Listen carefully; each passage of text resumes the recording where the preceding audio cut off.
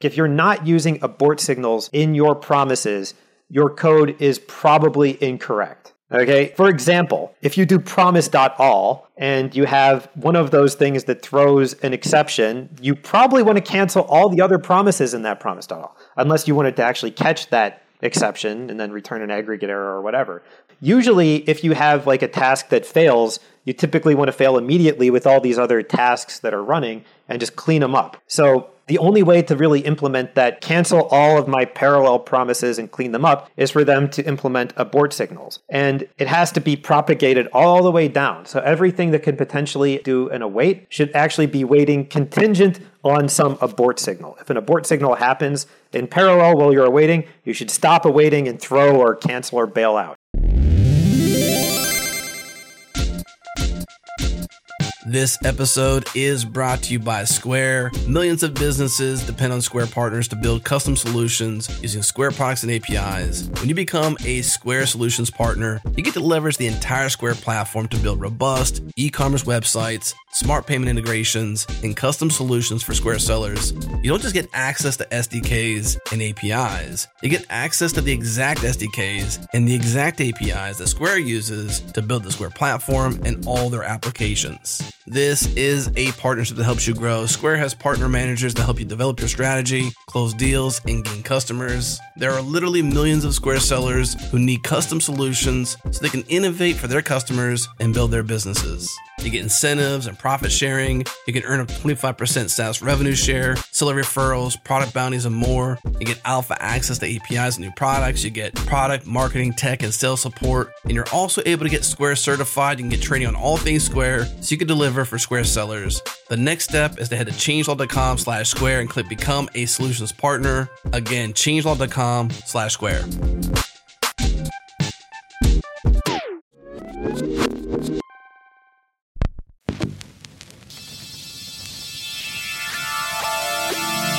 This is JS Party, your weekly celebration of JavaScript and the web. If you're new to the pod, don't forget to subscribe. Head to jsparty.fm for all the ways. And if you're a longtime party animal, thank you. We appreciate you listening. Check out our membership program at changelog.com/++. Drop the ads, get bonuses like extended episodes, and directly support the show.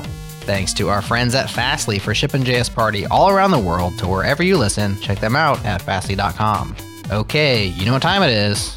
It's party time, y'all. What's up, party people?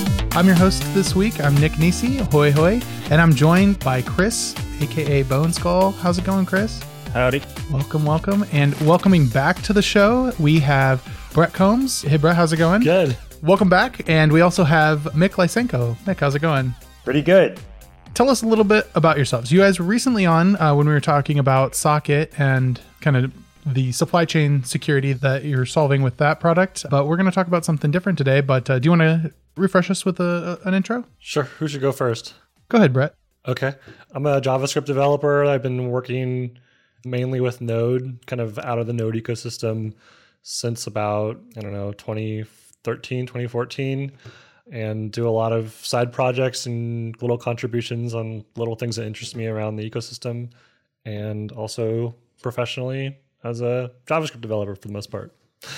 And I work at Socket now, so check out the last episode we were on if you want to know more about that. We'll have a link in the show notes for that. Welcome back. And Mik, do you want to tell us a little bit about yourself? Yeah, so I also have been working at Socket for the last 6 months or so. We've been building a bunch of infrastructure around analyzing JavaScript and just scanning NPM for suspicious packages and weird things, and trying to turn all of that data into something that people can use to detect attacks on their open source projects or on their code that they're trying to ship to their users.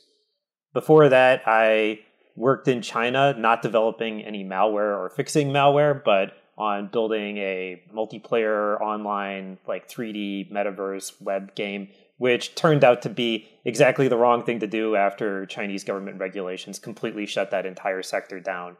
And then before that, I was traveling around a lot, working on all kinds of different stuff. I lived in Hawaii for a bit, and I was in California before that. And then I was a grad student long ago, studying mathematics and computer stuff. But yeah, it's kind of like my story condensed into a nutshell. Nice. Yeah, that's very exciting. That's a lot of different exciting projects to work on. Now, as we mentioned, you were here a few weeks ago at this point talking about Socket and kind of supply chain security and the whole product around that. Well, today we have you back to talk about a topic that was brought to us by the community, by Tarpon Jargon. So thank you for the recommendation on the show. And we're going to be talking about logging and error handling. So let's start off by talking about logging and just kind of digging into that. Does someone want to give a definition for what logging would be?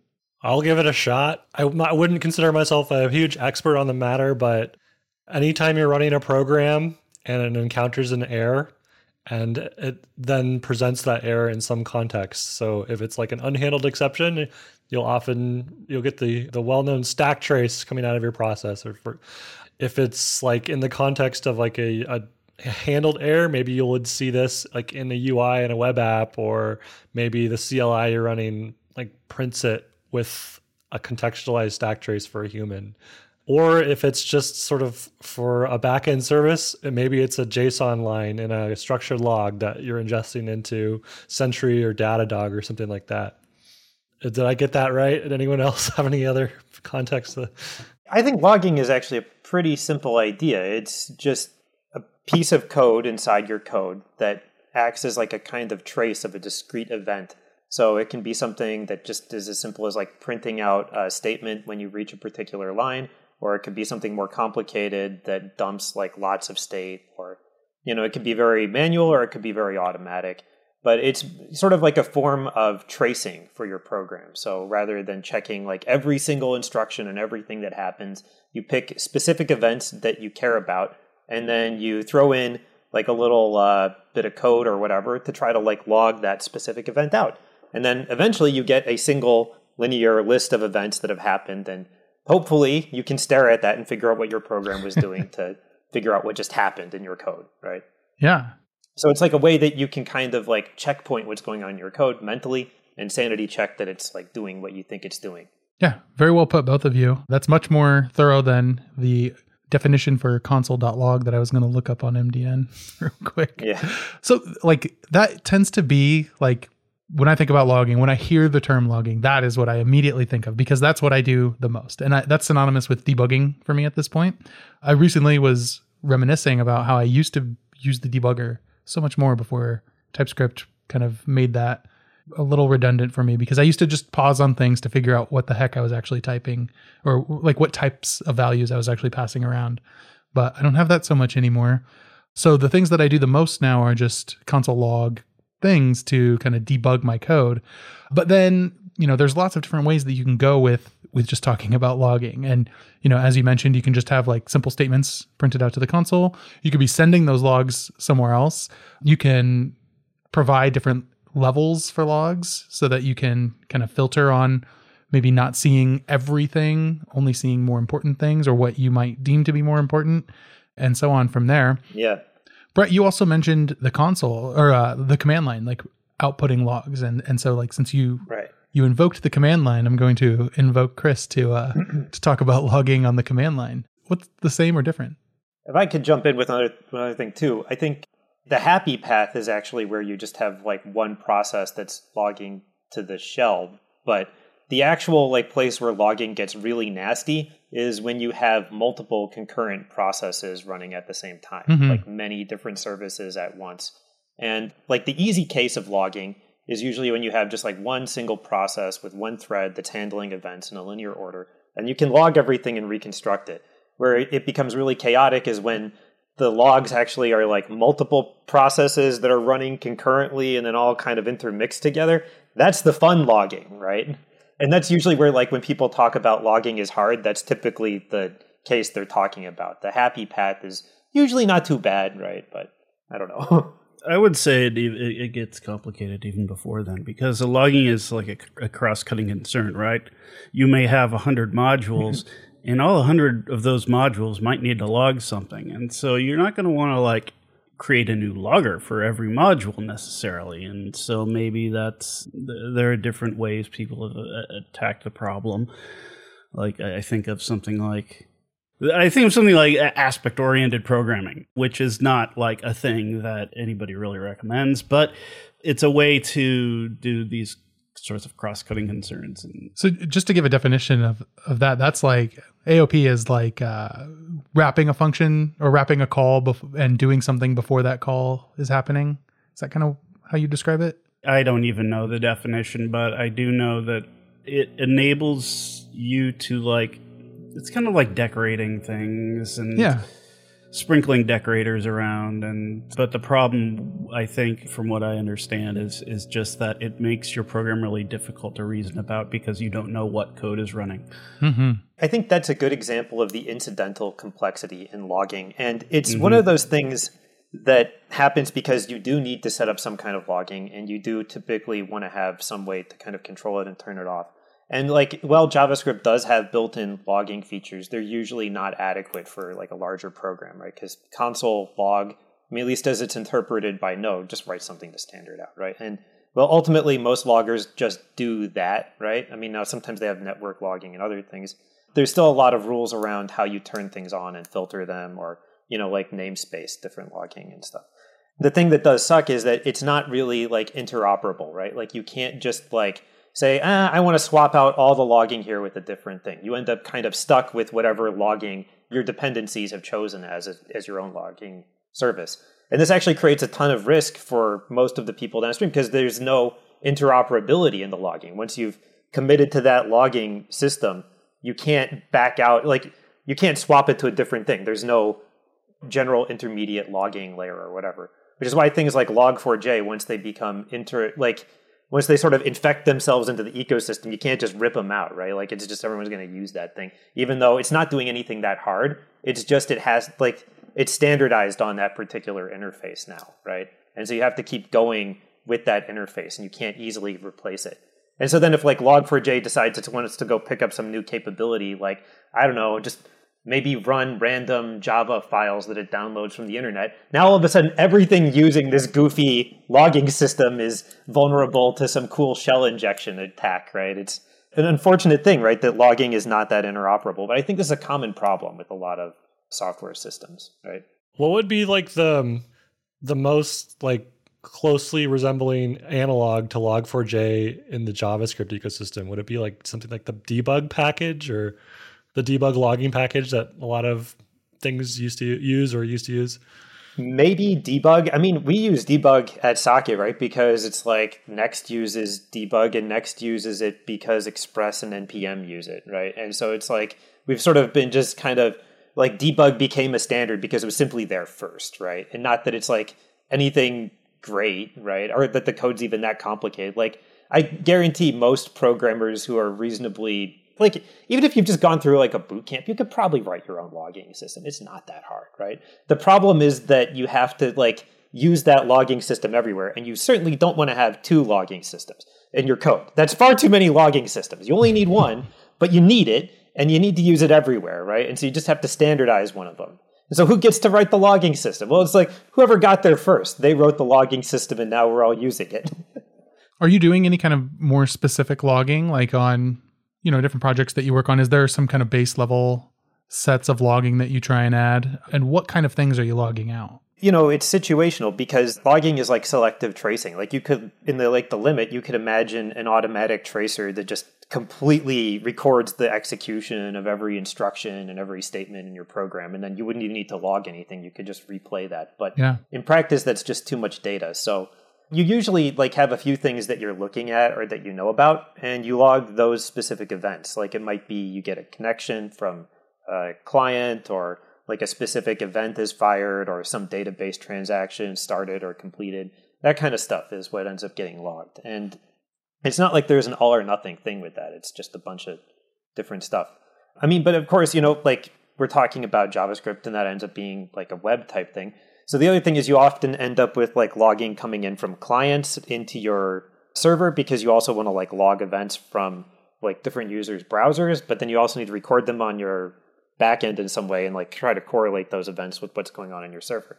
One thing that I've noticed is like a lot of client logging systems place quite a bit of trust in the browser to run their code correctly. And so I've often wondered like why we don't see like sort of attacks on these logging systems more often, right? It seems to me like a pretty common vector. For example, like Sentry, there's like a function where you can just embed it in a client and it can just like log random crap to the server, right? Why don't, people just blow your Sentry quota by just putting like a for loop in the JavaScript console and log it? Why don't people do that? You can just like send cute messages to the developers, be like, hello, I know. Don't give them ideas. I know.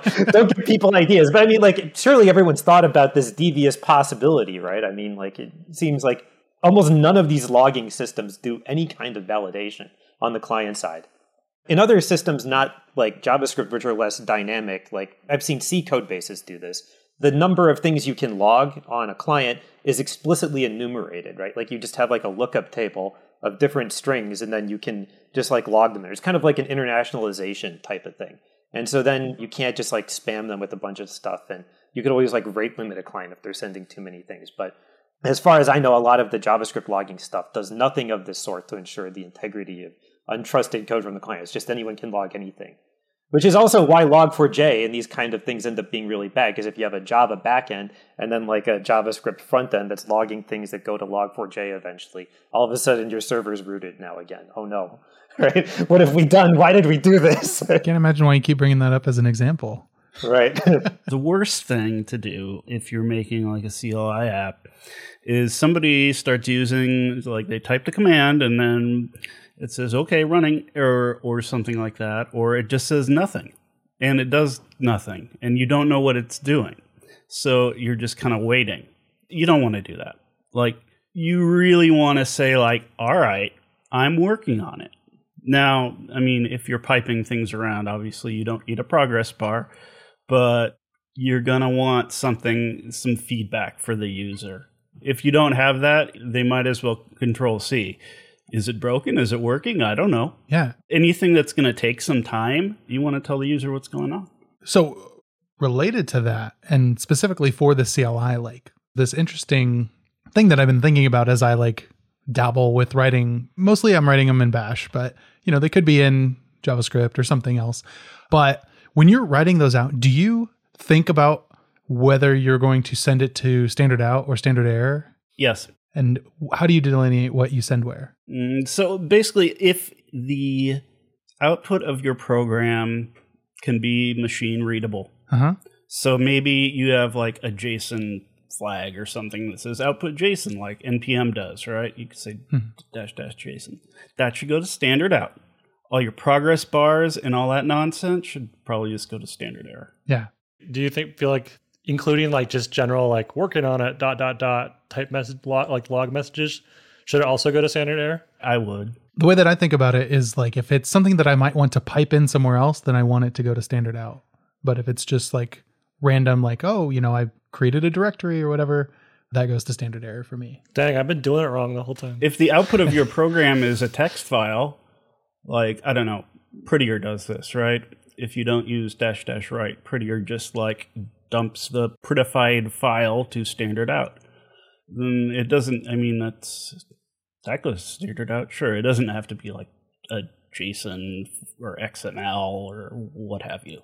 Browserify was another tool that did that early on, or in the Node ecosystem was like, yes, that was like a big kind of one of the bigger differences between it and like Webpack at the time. That was one of the best parts of Browserify. Yeah. Why don't the other build tools do that? It wouldn't even be hard for them to support it. It's just they just suck, kinda, is really what I've come to the conclusion of. Some of the newer ones are better, but I know what you're talking about. Yeah, ESBuild is good, but we know the one we're talking about that's not good, right? That's very popular, and it starts with a W and ends with a CK, right? Part of the reason is, I mean, yes, you can certainly add the feature, but you probably don't want to actually use it on like open source code because it's not portable. Mm-hmm. If you're dumping this standard out and then piping to things, that's not going to work in like command.exe, right? That's fine. I don't care about that. Why do I care about command.exe? Command.exe is overrated. No one runs anything in command.exe. There was a Twitter thread. People were talking about like, what's the state of like Windows support? Like, what's the minimum like thing you have to do to make sure they're happy? Some people were, including myself, was suggesting like, why not just expect everyone to use Windows subsystem for Linux? Mm-hmm. And I guess there's still a number of like things that don't work exactly correct in the Linux compatibility layer, like around like file watching and stuff like that. So we're so close to like exact compatibility, but not quite there in some ways. So. Yeah. Well, and then there's also like the file path length limits, and then the weird behavior with spaces and casing and stuff. It just it doesn't work. Just stop bothering with it. I feel like people should just give up, right? I mean, it's been long enough. Nothing works on it really. So they have Windows subsystem for Linux. Just stop doing the Windows thing. It's done. Yeah. But I mean, most JavaScript developers are using Windows, so we kind of have to think about them if we're making open source, right? Hey, and they can install Linux on their Windows using Microsoft TM Linux, right? Like they can just go... If they know how to use Bash. We can teach them how, right? Microsoft. There's probably like a little MSI installer you click or something, and then you get Linux, and there you go, right? Another like meta observation around like CLIs is that this sort of style of CLIs has changed a lot. It seems like over the last 5 or 10 years, when I like sort of was entering into this space, like people were still very much about like Unix philosophy, be silent unless explicitly asked for output, and make sure that everything's pipeable by default, blah, blah, blah, blah. And I don't know where it exactly changed, but it seems like after Git, where people got used to this very interactive CLI experience that's designed for less for machine piping, like piping between like Unix programs, and more for just like general input for a human. It seems like you started seeing a lot more fancy CLIs and spinners and lots of text output and stuff like that too. So it seems like some of the early best practices in some sense have gone out of style in a way as well. So yeah, I do still think that that's a good philosophy though. Just my own personal. I mean, it's good to support everything and kind of make everyone happy as best as you can. Yeah. Depending on the context of what you're doing. So yeah, it's like, do you think of your shell as like a programming language or as more like an interactive user interface, right? And this is kind of a thing a lot of REPLs, I think, sort of struggle with. But I would sort of characterize like the Unix style thing is really just a functional approach where it's like these commands are actually functions that take data or input and transform it from one state to another. And they're fundamentally like immutable. Like they just observe things and then they write something to standard out. And then where it goes from there, that's up to you. The other side is more like a mutable type of interface, right? Where it's more like an imperative mode type of operation where you're changing the state of your computer by sending commands to it. And so it's sort of like a QBasic type of interface. And Git, even though it is ironically based on immutable data structures, works more like the latter. It is basically a mutable interface for your current Git repository, which is confusing because the Git commands are just actually changing state, right, when you're running them, even though the actual Git repo is a functional data structure.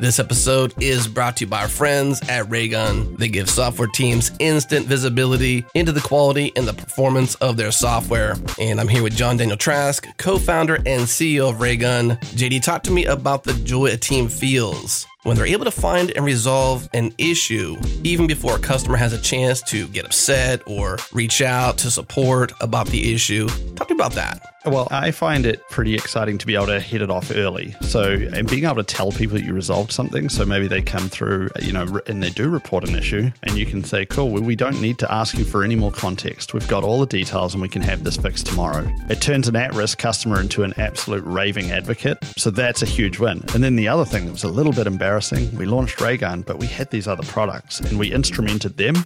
And that's when we realized there's less than 1% of our users would ever actually report a problem. And so you're sitting there thinking your software is actually not bad, and actually it's really, really bad. And that's hurting all of your conversion rates, business performance. These aren't really dev tools, they're actually business tools.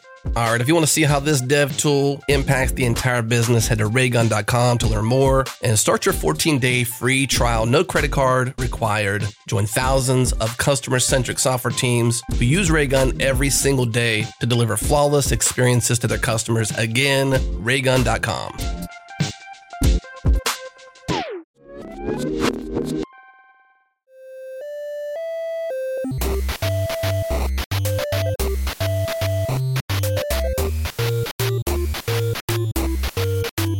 during the break, we were talking about how I was sort of posing the idea, is there a big difference between like CLI logging where you're providing context to a user versus logging for a backend service that's sort of shooting out structured like log lines that's getting collected in some kind of log database like, Datadog or Loggerus or whatever.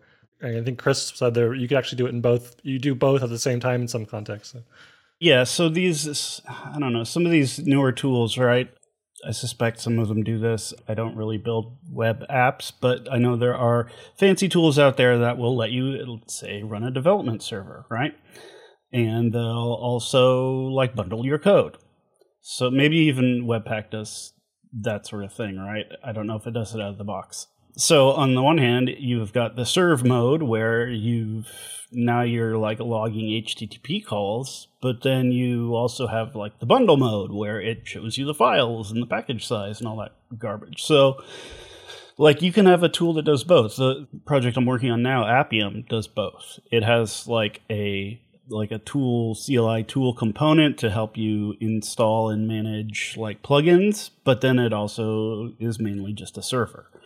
And so there's like two kinds of logging going on.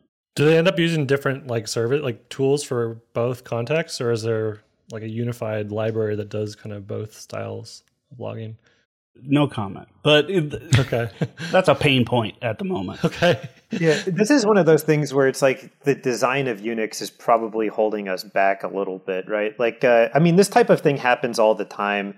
Like, for example, Next does this, and pretty much every large web project I've ever worked ends up in the same kind of situation where, like, again, like you say, your development environment, maybe you're running TypeScript and Webpack and a bunch of these other things which have like a little watch mode. And then the watch mode has like one style of formatting, and then you also have your web server, and then maybe any subservices for that web server. And then all those logs are just getting dumped into one big stream. And good luck sorting that mess out. Here you go, buddy. Right? Mm-hmm. You can do stuff like, okay, you just open up multiple shells, and then you have to manually start every single one of these processes and each of its like little shells, and then you can switch between them. But I mean, like, in a more perfect world, wouldn't it be nice if it could just like open multiple shells for you automatically, and you could just have multiple output streams that could be redirected in there? I think there's probably like some Unix tool that sort of does that for you to like parallel execute them, but it's like, it would be nice if there was something like a little more baked into the way like shells worked that allowed you to like have more than two default output streams, right? You only have your standard out and standard error, but why can't you have more? I don't know. Well, you only get two, so deal with it, right? You could script all of that with tmux and then just have it open. You could, yeah. Separate splits. I was going to say, we need like a tmux logger where you just page between the different output streams.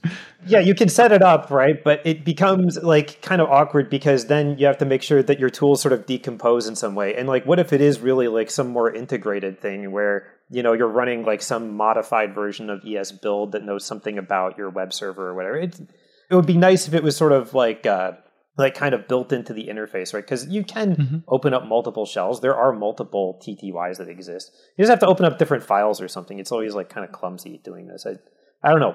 I feel like there's probably a potential for innovation there. Someone could figure out a nicer way to handle that, and it would be cool. I could certainly try to make a piece of JavaScript that did that, but I'm not going to go hack on a shell. That could be cool. Maybe. But the thing is, like, then it has to kind of integrate with your actual terminal emulator in some way, right? Or maybe you could just open up multiple TTYs or something. So I don't know what the right solution would look like for that. Yeah, I don't want to get into the weeds on that, but I am definitely like being nerd sniped. Like, ooh, I want to go check that out and see what that looks like. I don't know. Maybe it could be done. What about other tools? Maybe that's what Next should do it. Whatever it is, like their terminal thing should just have the ability to like not put it all in one giant unreadable stream, because the output is actually completely useless from like the Next terminal debug log. It's like everything is like smushed together, right? And it's like I don't even know. So I don't even look at it. It's useless to me. Yeah, that is maybe where you make the decision to then just build some custom log viewer in Electron or something to to look at it all. Or maybe one of these newer shell or terminal emulators like Warp or something starts building it. I was going to ask, does anyone have any experience with like more advanced logging? I'm trying to think of like apps or logging utilities that I think it's a mistake to call more complicated logging advanced, because that like implies that, we should all be doing that. And the answer is no. Sure. Don't do it if you can avoid it, right? Like, Yeah. keep your logging simple. Simple logging is advanced logging. Complicated logging is just complicated. It's not advanced. It's bad if you have to do it, right? So like, don't like try to bait people into making it more advanced. Please, like, no more advanced logging. Advanced logging is how we get log4j. Do we need another log4j? No, don't make it more advanced. Make it simpler. There's maybe one avenue that maybe would be considered more advanced, which is like structured logging. So Yeah. like rather than just dumping random strings of unformatted strings to whatever standard out or it's standard. You console.group them, right? No, I mean, like, I'm thinking more like a Pinot library where, it has like a little API and like you pipe data into like with objects and it like formats it consistently and can enforce things like having a transaction ID like in the log line.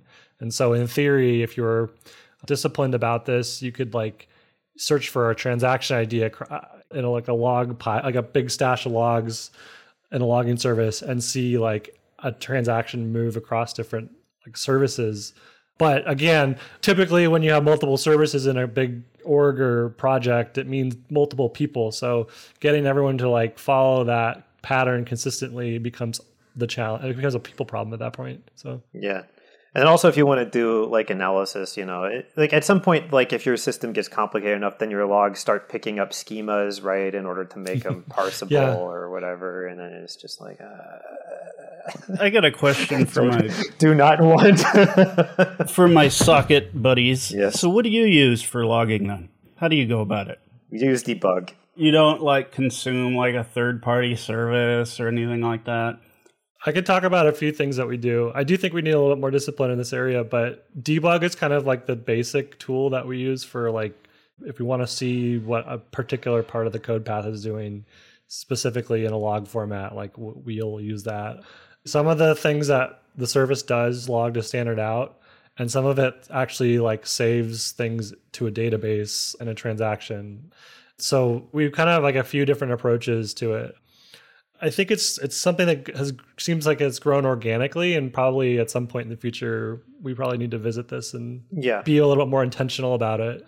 But we're still pretty early on, so. Yeah. So for most like kind of development, we use debug for logging because it's the same thing that Next uses and all of our other stuff in NPM uses. So we're just kind of like stuck with that unless we want to create another debug equivalent, which we don't. So we use that. And I think if you're working in Node and you're working in using a lot of projects built in NPM, you pretty much end up having to use debug. And that's just the way the world is right now. Besides that, we do use like some more sort of like structured logging for specific events we need to do analytics on or querying. So these are things where like they have some kind of like business impact, or there's something we like need to measure later on. So we like collect like certain profiling data in our SQL database that we then can do like sort of aggregate. It's like, okay, like what analysis is taking too long, or for things like GitHub events like webhooks and stuff, we have to log those, right? But those are actually needed for correctness because we have to like sometimes replay a webhook, right? If something crashed in the middle or the GitHub API timed out or whatever, right? And then we have to retry it. When you do stuff like that, are you like putting queries in your code base and just firing them off, or? Yeah. Yeah, we've been using JSON B fields for kind of catch-all columns in some of those logs. I mean, I would say the main difference between the two approaches too is like one is very intentional and like one is kind of more haphazard. So like logging with debug is like, I'm just logging what's happening right here at this line. Whereas when we are capturing things into our database, it's like I want to collect this data very specifically and be able to like query it later.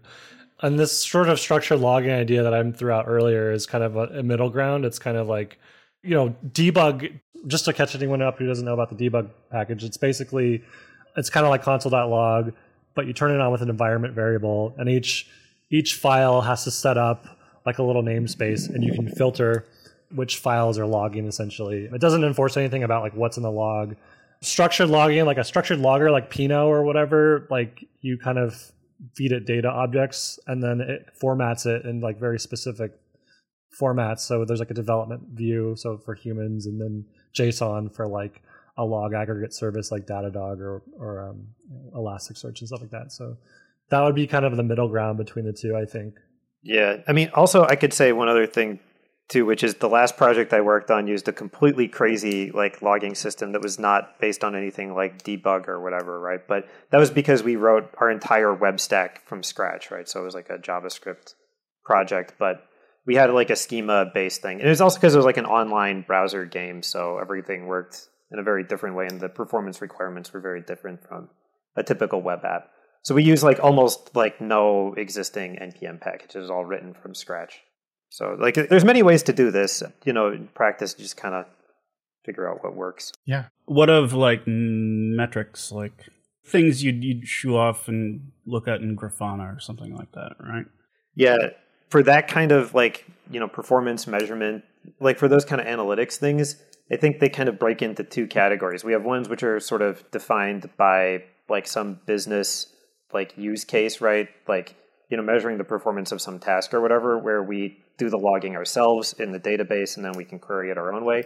And then for other stuff, which are like more standardized, like Google Analytics type of stuff, we just use like a off-the-shelf analytics package. And then that does its own metrics collection. And it just has its own system for doing that. And we don't even touch it.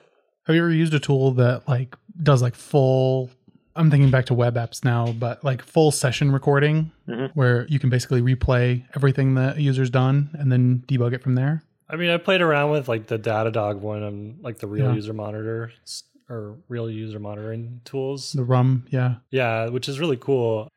But I haven't ever had a sort of a chance to really like really fully play. I just kind of demoed it, I haven't actually like used it to. Yeah. I mean, I know Heap has a product that does this as well. There's a bunch of different options now for this. I've used like Matomo extensively in the past, but I find that like it depends on the application though. Like when we're working on doing sort of like the game stuff, that we're working on, the sessions were very, very long and there were a lot of events. So it wasn't really very feasible to do like a full replay with all of the WebGL stuff and everything across multiple browsers and make that work in any kind of like reasonable way. So we just did that. We just collected more like aggregate statistics from users and that kind of thing. We didn't try to like get detailed sessions because we had like millions of players, right? It wasn't really feasible to collect all that data. Yeah. And for like longer running things like that, that's a good example of when you might not want to do that and kind of be more selective in what you're grabbing. But if you know that you have kind of more short-lived sessions, that can be a valuable way to kind of debug things later. And I'm sure there's tools, I've heard about them on, in ads and stuff about being able to, when this error occurred, send the state of the application along with it so that you know exactly what happened and you can kind of build that in and reproduce it from there, which is pretty cool. So that kind of touches into error handling. So we're going to take a break and then we'll be back to talk more in depth about error handling.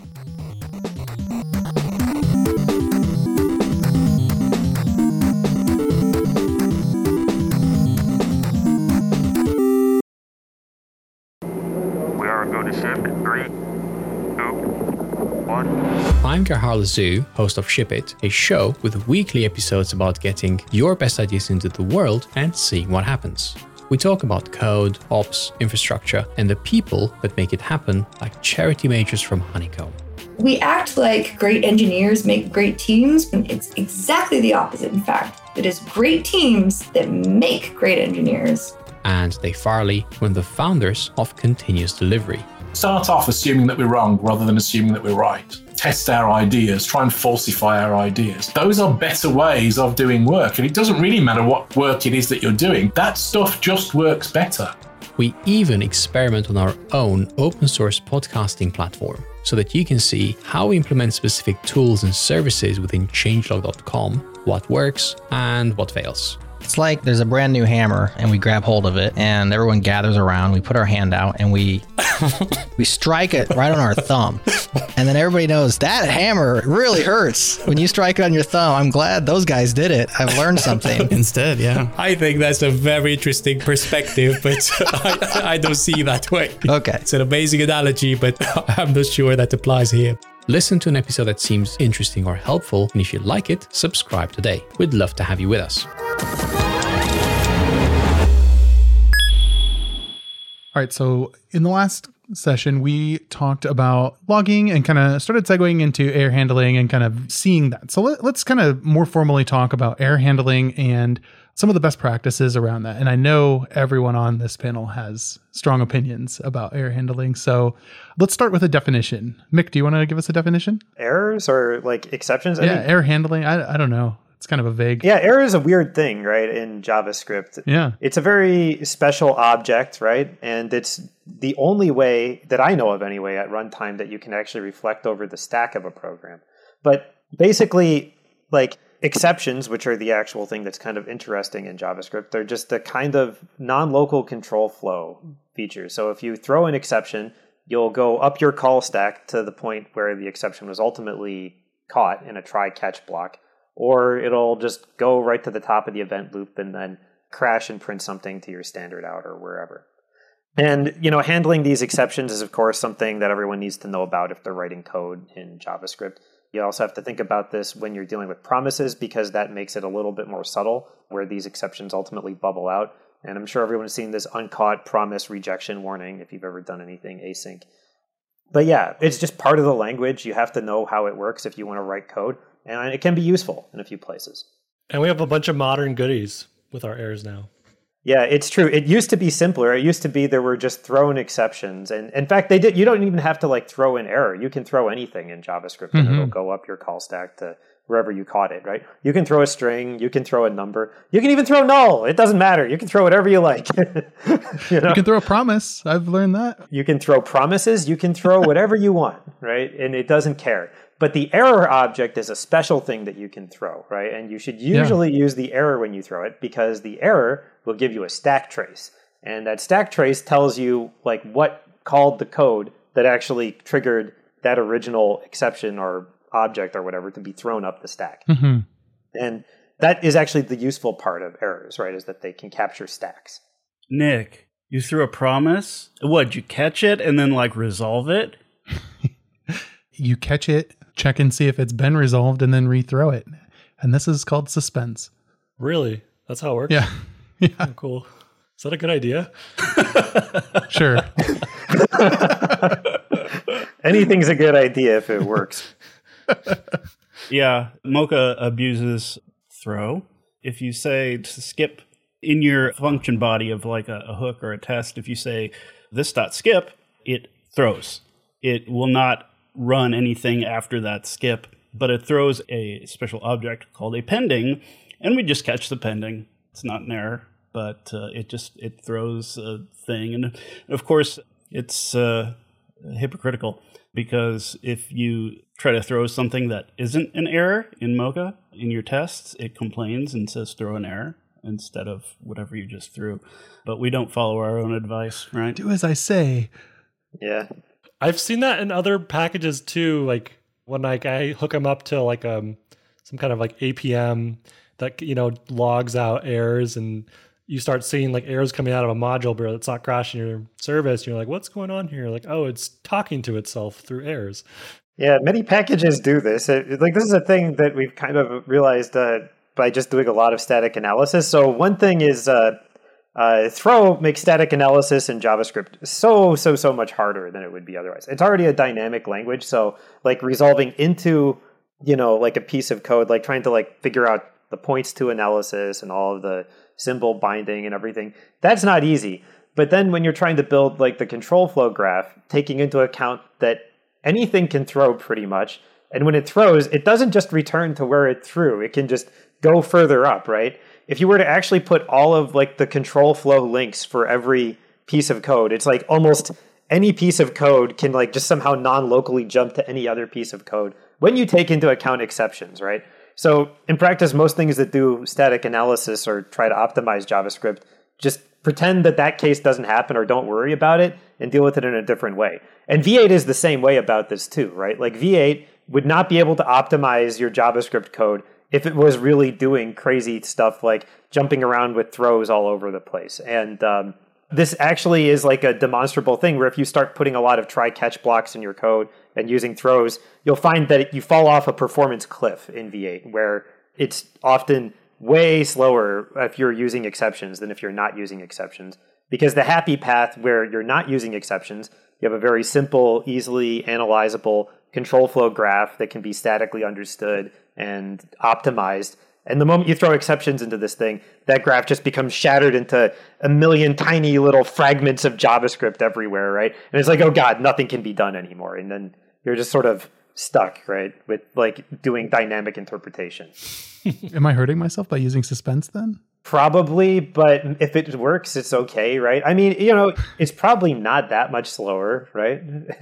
Or maybe it's not slow in a way that matters. Yeah. Have you ever like worked on or seen a code base that actually just decided for performance reasons not to throw and instead like returns errors from functions? Yeah. Yeah. I mean, on the last project I worked on before Socket, which was basically a game that ran in a browser, we sort of banned exceptions pretty much because they're just really too slow. You shouldn't use them ever. I wonder if it's improved at all since then. I mean, last I really looked at this carefully, which was a couple of years ago, it was pretty bad, right? And I think it's not improved much because I was actually looking at a performance issue in our analysis on Socket.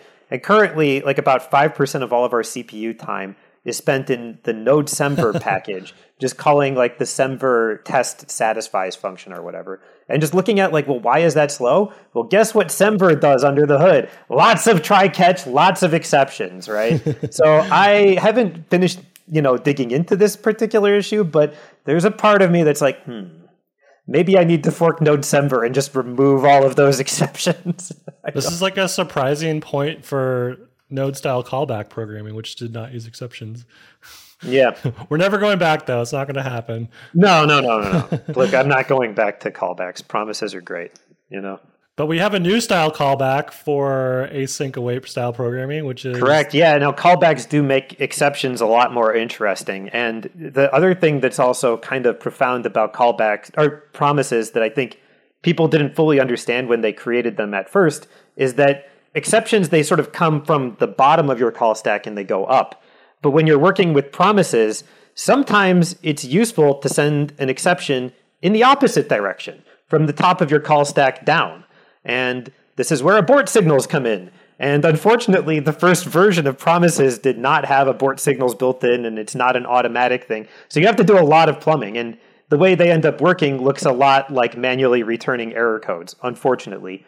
But you kind of have to know about them and then fix them, or else you're going to have problems with your promise code, right? Yeah. So maybe let's define what abort signal is and start from there. Yeah. Abort signals are basically like a dual of an exception. They're a type of an event, right? Which in the sort of concurrent programming parlance is like sort of like a synchronization primitive where you can signal it and then it fires once, and then you can... There's sort of two APIs, right? It has like a signal where you can fire the event, and then there's like a wait that basically waits until the event has completed. And you can use events to implement things like barriers or other types of synchronization. But basically, it's sort of like a one-way channel, if you know about Go, where you can just put one message into it, and then it pops out the other side. So it's a sync primitive, right? And abort signals, there's actually two sides of an abort signal. There's an abort signal and an abort controller. So all you can do with the abort signal is you can just wait until it was aborted, right? And then when it's aborted, it'll fire an event that you can then handle in your code, or you can also just pull the abort signal to check if it's already aborted, basically. And so where this would be useful is if you have like a long-running promise or some other task that needs to be canceled, and basically you want to stop that task from running, right? So the abort controller, you can fire a signal that cancels the abort signal that is associated to that abort controller. And then everything that's waiting on that abort signal will get a little message saying, hey, stop what you're doing, abort, clean up, stop, show's over, pack up your stuff, go home, right? And where this was initially created was in the fetch API, right? So this was not actually a thing that shipped with promises in the beginning. But it was basically in fetch, it used to be, there were like a million different ways that you could try to like abort it. And this is partly because it tried to copy the older XML HTTP request API. So you could do stuff like set a timeout, set a retry, set like, there are all these like different special conditions, and they were just like different flags and configuration parameters where you would try to like enumerate all of the cases where this thing should stop. And then in the case of the XHR, there was also just like this sort of catch-all method where you could call .abort on the XHR and it would stop. And so fetch initially was trying to replace the XHR API with something that's using promises. And it's better, right? Like you should use fetch. But it took them a couple of iterations to get this right, because with promises, initially there wasn't an easy way to just like abort the fetch, right? After you've already fired one off. So after like a bunch of discussion and maybe like a year or back and forth on news groups, and you can look online. I mean, I was not involved in this process. I'm merely a bystander just eating popcorn watching this play out, right? Eventually, abort signal was sort of proposed as the solution for this. And the way you make a fetch abortable was you just pass an abort signal into the fetch object, and then it'll handle that abort signal. And when it's done, it'll cancel the fetch, right? And that's much more flexible because you can cancel this, if your fetch was initiated by some other promise or whatever, and you decide you want to cancel it, then you can just kill all the fetches at once, right? So it's a better API, and it took a while to get it, and it started in fetch. But it turns out that this concept is not just useful for fetch, but you should really be using abort signals in every promise that you write, almost guaranteed. Like if you're not using abort signals in your promises, your code is probably incorrect. Okay, like for example, if you do promise.all and you have one of those things that throws an exception, you probably want to cancel all the other promises in that promise.all, unless you wanted to actually catch that exception and then return an aggregate error or whatever. But usually if you have like a task that fails, you typically want to fail immediately with all these other tasks that are running and just clean them up, right? So the only way to really implement that kind of cancel all of my parallel promises and clean them up is for them to implement abort signals. And it has to be propagated all the way down. So everything that could potentially do an await should actually be waiting contingent on some abort signal. If an abort signal happens in parallel while you're awaiting, you should stop awaiting and throw or cancel or bail out, right? So bold claims, right? So the yes. If you're using promises, what if I'm just doing something like an FS write file, right? Then you could even just do it sync. You don't even need, at that point, like, yeah, sure, you just don't care about the exception. It's the same way, like, do you need to catch every exception that's thrown? Well, if you're writing Java, yeah, you do. But yeah, sometimes you can just let your program die, right? But, or sometimes like it's a command line tool if it goes in an infinite loop, which is actually the dual of dying, right? Is basically it gets stuck in like a long running promise. You can just control C it and kill the process and restart everything, right? But that said, sometimes abort signals are needed to even make control C work because you might be stuck on something that can't even handle the control C signal, right? So to even handle a control C signal correctly, you might actually want to use an abort signal there. So if you want to keep your process around for a longer period of time, it becomes increasingly more important. Mm-hmm. Yeah. Like if you're writing like any kind of persistent service, you need to be using abort signals pretty much everywhere. In a CLI, your control C is kind of your built-in abort signal. Right. Yeah. But the thing is that, but sometimes it doesn't work. Then you have to control Z and then kill -9% one or whatever and nuke the thing that way, right? If it's not really aborting. I have used abort signal with fetch, and I know that you just pass it in as like, I think it's like a signal property that you pass, but you can just use it with normal promises. I have an example. This was kind of like the moment that clicked with me with abort signals was with promises and async await programming, doing control flow style and concurrency limiting code is a little bit different than like with callbacks or just plain promises, where you typically use like a little API wrapper that does all the control flow stuff in the middle, like run all, but limit to 5 or whatever. If you wanted to try to move towards a more, I guess, literal programming style with async await and doing concurrency control, there's a great pattern that I'm turned on to recently called semaphores, which I guess other language people, like other language ecosystems, like, have had these for ages, but they're kind of new to JS and because of async await. So abort controllers work really well with semaphores because you can pass the abort controller in or abort signal into the semaphore creation. And when your promise.all array or whatever is waiting on like the different semaphores to like open up and let like the new tasks start, they can actually be listening on this and like abort out of those before those other tasks or promises have even started. So it fits really well with that style of programming. I don't know if that translates to a spoken podcast, if that makes any sense, but look up semaphores and abortable semaphores for a good example of like how these kind of like work into a more general async await workflow. So Yeah. did I get that right, Mick? I don't know. Well, yeah, we'll Sort of. it's fine. I'm kind of a semaphore noob myself, so I'm still learning about like how to describe them correctly. I've used them once in like C back in college for like one programming example or homework file that I had to like do something with multiple threads, I think. And it was ensuring that only one thread was writing to a file at a time, I think. And looking at this example, I'll put in the show notes, but it's kind of like that where you create a lock from the semaphore and then you can acquire the lock and then release the lock. So you can acquire it to do something and it ensures that nowhere else will be able to do that and then release it later. I'm not sure I'm following how. In JS, essentially you await the lock. Okay. And essentially you do that like in a promise.all style context or something similar. Yep.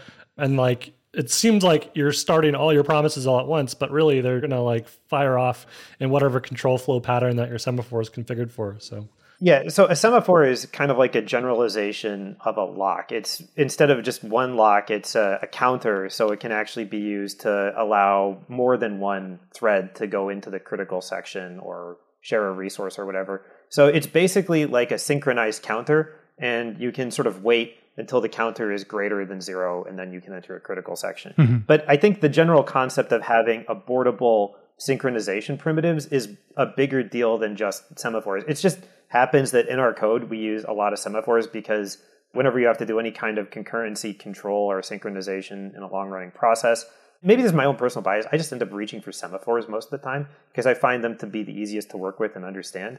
But other people, like things like monitors or whatever, you could do it if you like. The general concept, though, is if you're waiting using promises, you need to allow for aborting when you do the wait to synchronize, because the aborting is what allows you to like not get stuck in a deadlock on that like wait, and you just end up with this kind of dangling promise or something sitting around, right?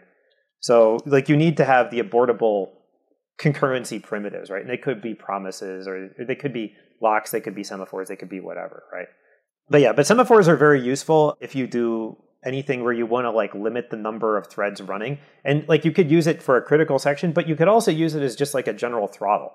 Like say you have like a bunch of different tasks that are all kind of running and you don't want to run more than like 5 of them at once or something. You can just have everything wait on a semaphore that's initialized to 5, and then when they're done with their critical section, they signal and let the next thread go through, right? And you can have like a global semaphore that you can use to dial up or down the amount of concurrency you want to allow those tasks to have. For example, like if you're hitting the GitHub API, right, and GitHub is rate limiting you because you don't want to have too many threads hitting it at once from the same worker, so you put a semaphore on there to like throttle the number of threads hitting it at the same time.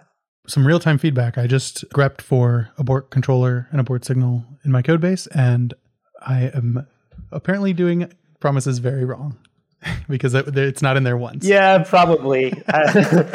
Yeah, you might want to take a look at that. Yeah. For like a single-threaded promise where it just kind of goes from top to bottom, maybe it's excusable. But for example, say you have like here's another place where this would be useful.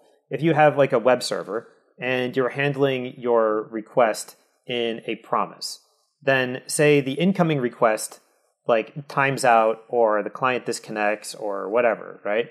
Then you might want to use the abort controller to fire a signal down to all of the promises in that handler to tell them like, hey, stop whatever you're doing, right? Don't waste any more resources handling this request. Let's get back to business and just like stop that, right? So your server doesn't just end up kind of going into this loop where it's like, oh, I got to handle this request for a guy who's already like left to go get a sandwich or, pieced out from your page, right?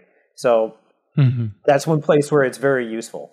Another very concrete place too is not even in the request handler, but going like a little more granularly down in a React component. Sometimes when a component mounts, it doesn't have all the state immediately. So like when you mount a component, like say you click to a tab and it starts loading a bunch of stuff, you might initiate a bunch of requests to like download like different media or other things that is needed just by that component, right? But suppose like a user clicks open a tab, right, starts downloading a bunch of data, but then they're like, I go to another tab, right? But now you have this like dangling kind of request or promise or whatever that could be doing some heavy work in the background there. So what you probably want to do is have a hook that creates an abort signal, right? And then when the component unmounts, the unmount controller or the unmount hook will basically fire off the abort signal and kill all those promises that respond by mounting that component, which is another very common pattern that we have in our code. Right, so like if you navigate to some page or whatever, it starts loading some stuff, then you say, it's loading too slow, click somewhere else, right? Because I have like the attention span of a goldfish thanks to YouTube and social media, right? And so like I go to the next thing and then, okay, well, my computer's still running all these stupid promises in the background from that. So just kill them using the abort controller, right? Once you realize like, oh yeah, I should be doing that, like it's all of a sudden very obvious that like you really need to be using these things everywhere, top to bottom, right? And it's unfortunate because, you know, like at least with exceptions, like there's kind of built-in like language stuff to try to help you propagate an exception up a stack, right? So like one way of thinking about it, if you like want to use scary functional programming stuff, is like there's sort of like a built-in monad for exceptions, like a built-in maybe monad that like throws or whatever.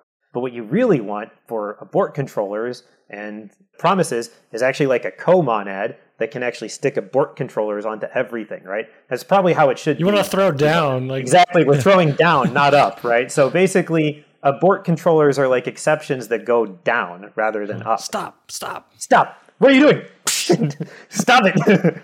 You can't say that anymore because you can't say like shoot the thing in the head, but that's too violent, right? So you can't hit the promises anymore, but you have to throw something down to them to tell them to stop.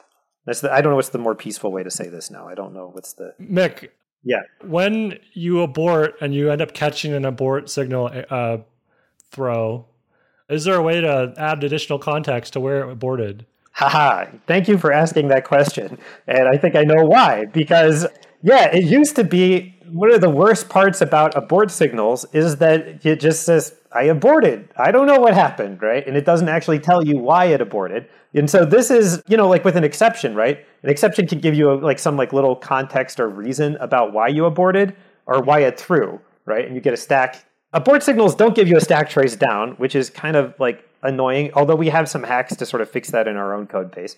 But the bigger issue is that it used to be they would just say, I aborted and don't tell you why. Now this has been fixed. There's now a reason field for an abort signal. So in the newest version of Node, Node 18, so you have to be running Node 18, you can pass a little string or something into the abort reason, and then your abort controller will know like why it aborted, right? And you can check that reason when you abort, and then you'll actually get some context as to why it aborted, which is very useful for troubleshooting abort signals, and you should absolutely use that. However, it only works in Node 18, so if you're not running Node 18, good luck. I don't know. It does work in modern browsers now, but it does not work in older Node. So this is a good reason to upgrade. The killer feature of Node 18 is abort controller reasons. And built-in fetch. Yes, built-in fetch too. Maybe that will be the thing that gets me off of Node 14. Yeah, I think this. If you start using them, you'll probably find that like, I wish it had that reason field. Another thing we could talk about too, similar to the reason field. Is it called reason? Yes, reason. Okay. Error constructors now have an optional cause field in their options object. So you can like catch a throw and then add more context by creating a new error with a cause of the caught error, which is like also very super helpful. Although maybe it goes against this don't try catch everywhere if you're cared about critical performance, or maybe V8 can just fix that. I don't know. Yeah, maybe V8 is better now. Because again, all these performance things, they're only kind of relative to whatever V8 is doing at the time that I last looked at it, which probably could have changed, right? I haven't checked it before this thing yet, so maybe I should double check that. I don't know.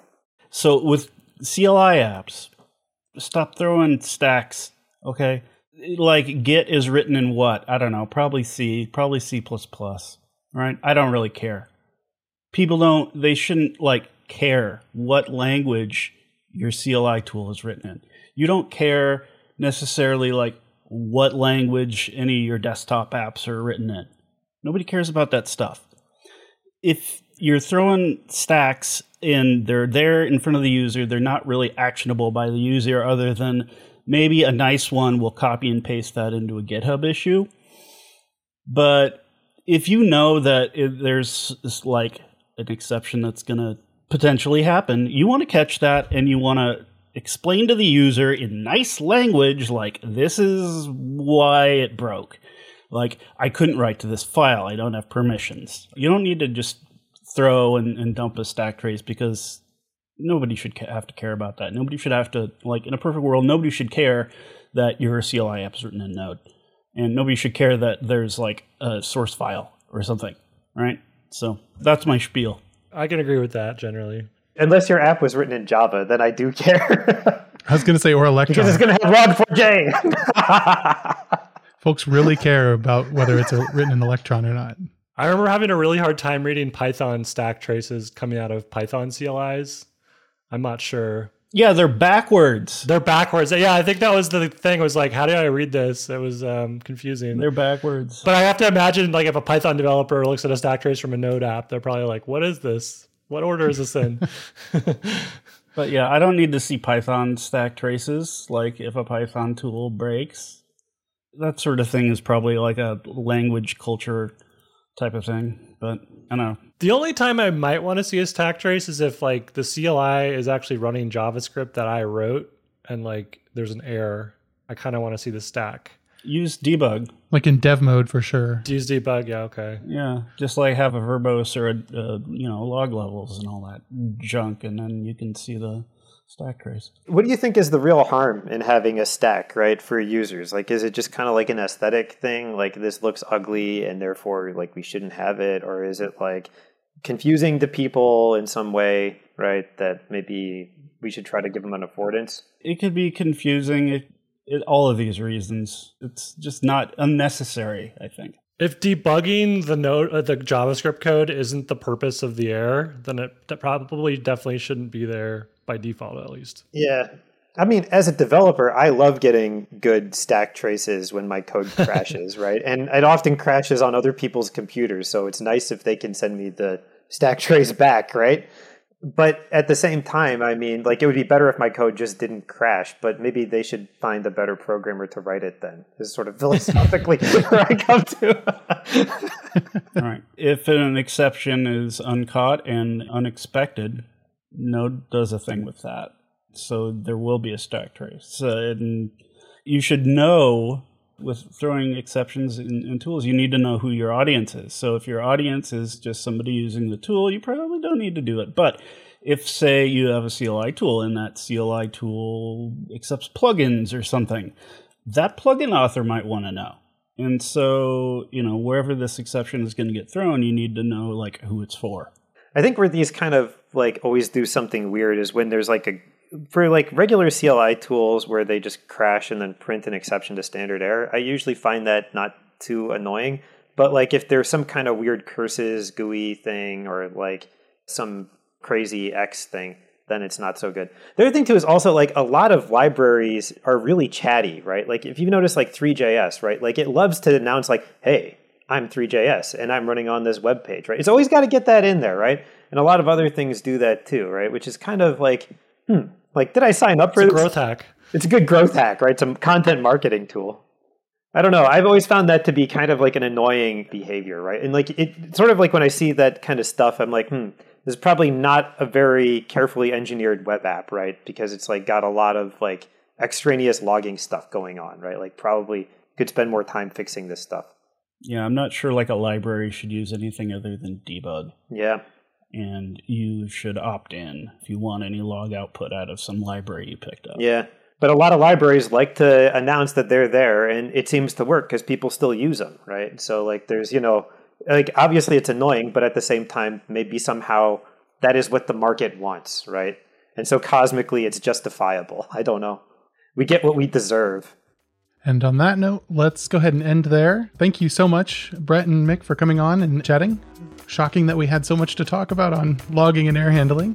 Not really. It was my pleasure. Yeah, definitely. Thanks for having me. We'll definitely have you back. Thanks so much. Thank you, Chris, for joining as well. And we will see you next week. That is our show for this week. Thanks for tuning in. Here's something you may not be aware of. we have a podcast called Ship It with Gerhard Lazou, and in addition to the awesome guest interviews that he does, every 10th episode, we turn the lens inward and discuss our open source platform and the work we're doing to continuously improve it. These episodes get pretty raw. We aren't afraid of making mistakes in public. Take a listen. Real-time follow-up. I logged into our AWS console and I checked our current month's S3 costs, and I am currently setting up shielding as we speak because we need to, because we need to get that sucker shielded. Oh boy. Yeah. Hundreds? Let's give a tens, a percentage. Or thousands. Our current month billing is up 1,900% over previous months. That's a lot. Well, we normally have like a $20 bill. So I mean, so maybe it's like $150, $200. Here's where Kaizen gets real. When did we set this up? So we've been on it for Last Tuesday. A week. So 1 week, and we've got about $500 in costs. So per week, so that's $2,000 a month. Really glad you looked into S3, Jared, during this. Whereas we were paying $28 a month previously. So roll it back, roll the whole feature back. This is not an improvement, is it? I'm literally rolling out the shielding for Fastly right now. I'm hitting activate. Hopefully that'll probably knock it down to a quarter, maybe hopefully an eighth. I don't know what you would even call this, live fixing, live cost savings. Just trying to save us money while you guys are talking. Welcome to Ship It, Kaizen. Does it work? No, it doesn't. Just go back. I think this is a terrible idea. That was from episode 40. Continue listening and subscribe to Ship It at changelog.com/shipit/40. Thanks again to Fastly for CDNing for us, to Breakmaster Cylinder for keeping our beats fresh and banging, and to you for listening. We appreciate you. Next up on the pod, Divya and Ali recorded a live show at RemixConf with a bundle of awesome guests, so stay tuned. We'll have that one ready for your enjoyment next week.